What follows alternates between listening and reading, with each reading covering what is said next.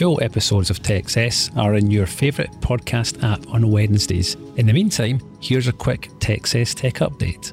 Hey, it's Annie with your latest tech update. Microsoft's always been one of the leaders in technology. And any leadership position means sometimes making difficult decisions for the greater good. So we were interested to hear that this week it's retiring and reworking Azure Face.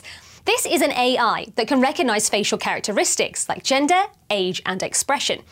Some believe that this kind of AI to be a violation of human rights.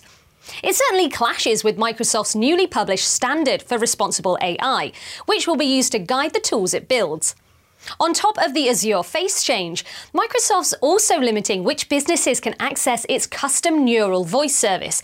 This is a text-to-speech app that is said to be very lifelike. It's clear that AI tools are the way forward for software, and I wonder how that's going to empower your business in the years ahead. That's your tech update. More next week. And that was this week's TechSess Tech Update. To get all episodes of TechSess as they're released, click the follow button in your favourite podcast app.